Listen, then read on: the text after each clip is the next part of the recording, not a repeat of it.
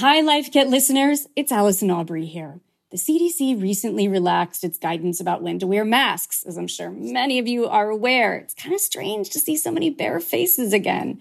It raises questions about what this means for businesses, essential workers, and the most vulnerable populations.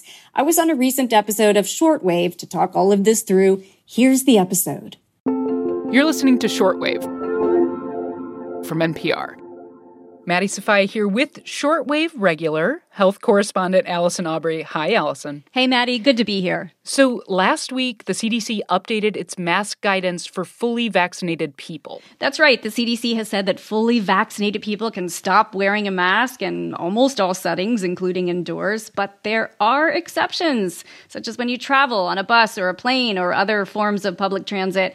And they say you should still follow whatever your state and local rules are. Right. And I don't know about you, Allison, but this guidance did feel somewhat sudden. It does feel a bit abrupt. You know, wearing a mask is a habit now. When I grab my keys, my cell phone, I grab that mask too. So, yeah, it's a change. Yeah. I mean, for fully vaccinated, it feels like a big change, like a whole new world out there. But there's still a ton of people in the U.S. who aren't vaccinated, people that can't get vaccinated, they're still making their minds up, or those that want to but haven't been able to yet.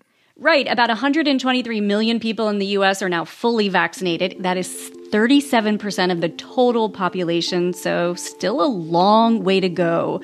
Right. This new mask guidance from the CDC has brought up some concerns and criticism. So today on the show, the CDC's new mask guidance for the fully vaccinated and the questions it raises for businesses, essential workers, and the most vulnerable. This is Shortwave, the daily science podcast from NPR.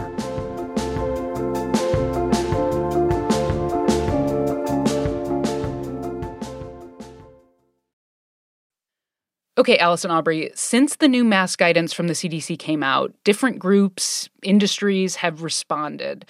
Let's start with businesses. Sure. I mean, many of the big retailers are dropping their masking requirements, including Walmart, Costco, Starbucks. Walmart says it supports employees who may choose to continue to wear masks, even if they're fully vaccinated. And all of these chains are encouraging people who are not vaccinated to continue to mask. Now, over the weekend, CDC Director Rochelle Walensky was pressed about the new policy, and she cautioned that masks will be with us for a while. Like we said, a lot of people are not vaccinated, and they should be masking in many settings. Here she is on NBC. This was not permission to shed masks for everybody everywhere. This was really science-driven, individual assessment of your risk. And now we all need to work together, and CDC is hard at work now saying, what does this mean for schools, for travel, for camps, for businesses? I think what she's getting at here, Maddie, is that there is more guidance to come. Now that they've shifted this strategy on masking, a lot of the other guidance for what to do in the office, what to do in schools will need to get looked at again and reviewed. Now, given how hard it is to police the new policy. I mean, it's hard to know who is or isn't vaccinated. This really just comes down to the honor system. And Dr. Walensky asked people to be honest with themselves because people who are not vaccinated are putting themselves at risk. Yeah, I mean, Allison, this was the part that kind of blew me away. I mean, this puts the burden on individuals to do the right thing by themselves and also by others. And I don't know. I don't think we have evidence that an honor system will work in the U.S., especially with the stakes being this high. Well, there definitely are critics. Mark Perrone is president of the United Food and Commercial Workers International Union, which represents about 1.3 million frontline retail and grocery store workers.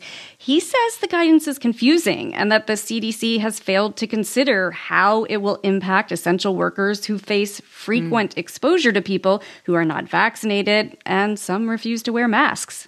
I think that the guidance should be is that people should wear masks, at least until we get to that herd immunity number. We're not there yet. We only have about 40% of the population fully vaccinated. And I think that we could have waited another couple of months. And there's also similar concern from nurses, Maddie. Right. The leaders of the National Nurses United, which is the largest union of registered nurses in the U.S., say the new policy threatens the lives of patients, nurses, and other frontline workers across the country. Yeah, and when we talk about essential workers, I think it's important to remember that our essential workers are disproportionately from Black and brown communities. And the Biden administration and CDC have said that vaccine equity is a top priority, yet here they are loosening guidance when, in most places, Black and Hispanic people have still received smaller shares of vaccinations. So to me, it doesn't really feel like this change in guidance was made with some of the hardest hit communities in mind. Well, vaccination rates are lower in many of these communities, even though polls suggest that interest in vaccines are similar across racial groups. Right. Nurses have been making this point. National Nurses United, the group I just mentioned, say the guidelines will disproportionately harm Black, Indigenous, and people of color, pointing to the inequities in the vaccine rollout. One example, in the District of Columbia, Black people make up almost half of the population of the city, 70% of the deaths of the city during the pandemic, but have received only 31% of vaccinations. That's according to the Kaiser Family Foundation. And that's a trend in a lot of the states. Yeah, I mean, Allison, is the hope that the new mask policy will motivate people to get vaccinated? Because, without there being enforcement, I could really see this going either way. Well, I think that is the hope. I mean, when Walmart announced it was lifting its masking requirement, the company also announced a $75 cash bonus available to U.S. employees who opt to get vaccinated. When the Kentucky governor, Andy Beshear, announced the lifting of the mask mandate in that state, he urged people, go out, get that shot, he said. There are hundreds of thousands of available appointments. So, in the days leading up to this announcement, the number of daily vaccinations had been declining quite a bit. So there's still a lot of work needed to do to motivate people or to help people get to the place where they can be vaccinated. Another factor to watch here, Maddie, is the demand from families with 12 to 15-year-olds. I spoke to Rodrigo Martinez of CIC Health. That group is operating vaccination centers in Massachusetts, including one at the Chelsea Senior Center. And since they began vaccinating adolescents, 12 to 15 last week, they've had some crowds. I'm actually here at the front of the line of the walk-in, and there's a family with 3 kids, 14, and another friend, actually 14, and another daughter, 12. So we're definitely seeing the numbers increasing, which is great. Now, kids typically come with a parent. Not surprising. Massachusetts does require parental consent. But in some states and the District of Columbia, minors may consent to a vaccine on their own if certain conditions are met. Okay, and younger kids under 12 aren't eligible for the vaccine, right? When might that change? Well, studies are ongoing. Clinical trial spots, which have filled up very quickly. The practice where my kids go had a lottery because there is such high demand. So many families want their kids in that trial. It's just a way to get the vaccine early. The president of the American Academy of Pediatrics, Dr. Lee Beers, says pediatricians are hearing that September is a reasonable estimate. Now, that depends on the data, the review process. I think for now, the focus is really getting the middle school and high school age kids vaccinated. I actually spoke to Dr. Beers' 12-year-old son, Jonah Beers, who was just vaccinated over the weekend. Most of my friends have either been vaccinated or getting vaccinated this week. So my message would be that they should get the vaccine because it would help everybody get back to normal and so that you can hang out with your friends. So you can hang out with your friends. Right, right. Right. I mean, we get that. He told me that he will be fully vaccinated just in time for his 13th birthday, which he says will be nice because last year it was a virtual party.